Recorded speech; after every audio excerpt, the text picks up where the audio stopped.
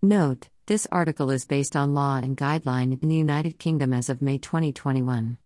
It does not necessarily apply to your country and is under review and subject to change even in the UK. Having said that, the points that I wish to make apply regardless to where you live or the laws in your area. Unless you are in a restrictive environment that requires monitoring and testing, it is often an issue of interpretation of how your child learns and documenting that adequately to meet the guidelines in your area.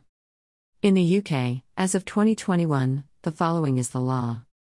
Greater than the courts have provided guidance on what is considered suitable and efficient education.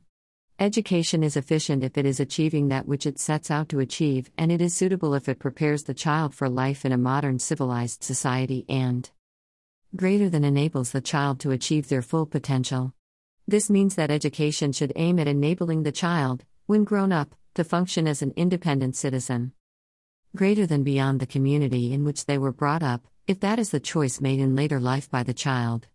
Education must be suitable to the age, ability, and aptitudes of the child, and any special educational needs they may have.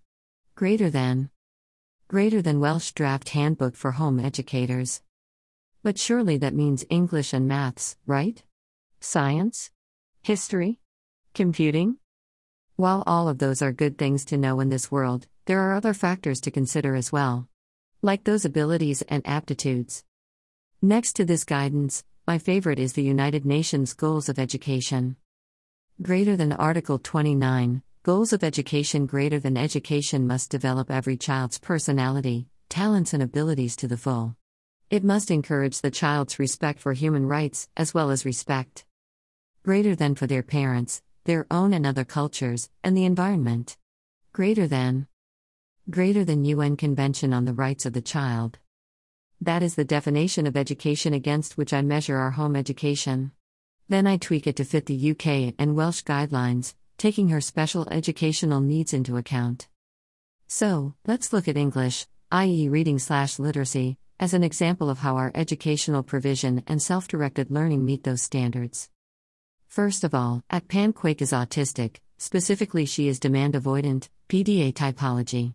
She is also dyslexic and possibly dyscalculic as well.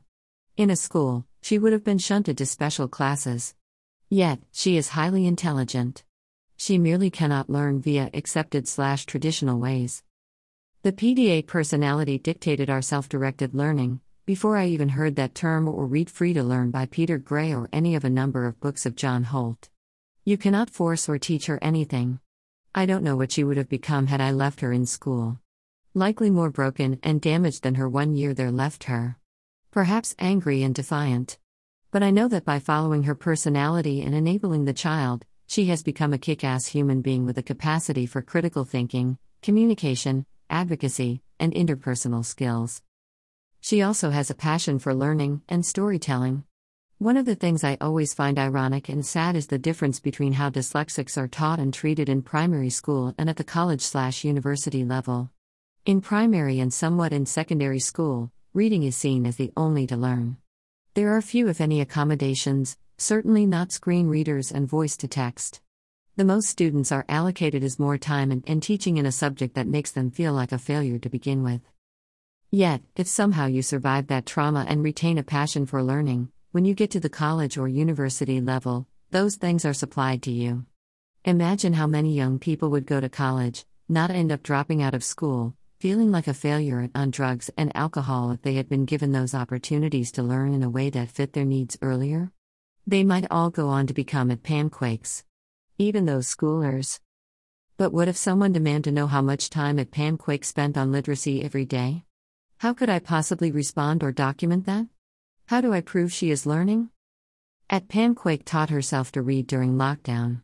By read I mean the use of screen readers and voice-to-text. She was fascinated with Five Nights at Freddy and wanted to read fan fiction. But obviously between the dyslexia and PDA that was not viable.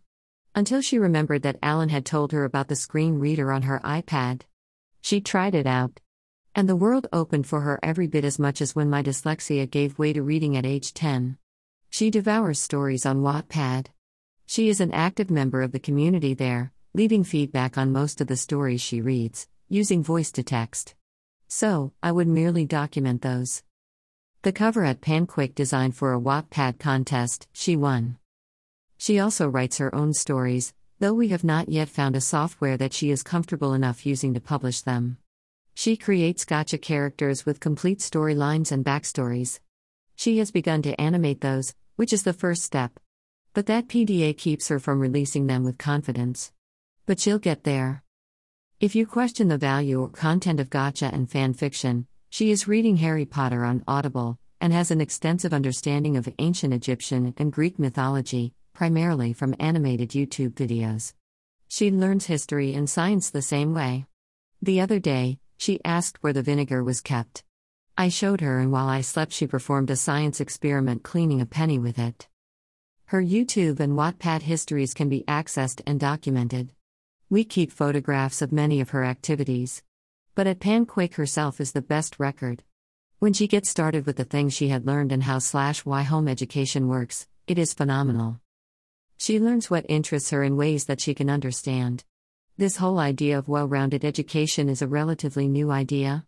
Until public schools began to rise in the 19th century and still in many parts of the world, education is about learning the specific skills that you will need to survive and do a job that you are fit for. The biggest boy was often apprenticed to the blacksmith.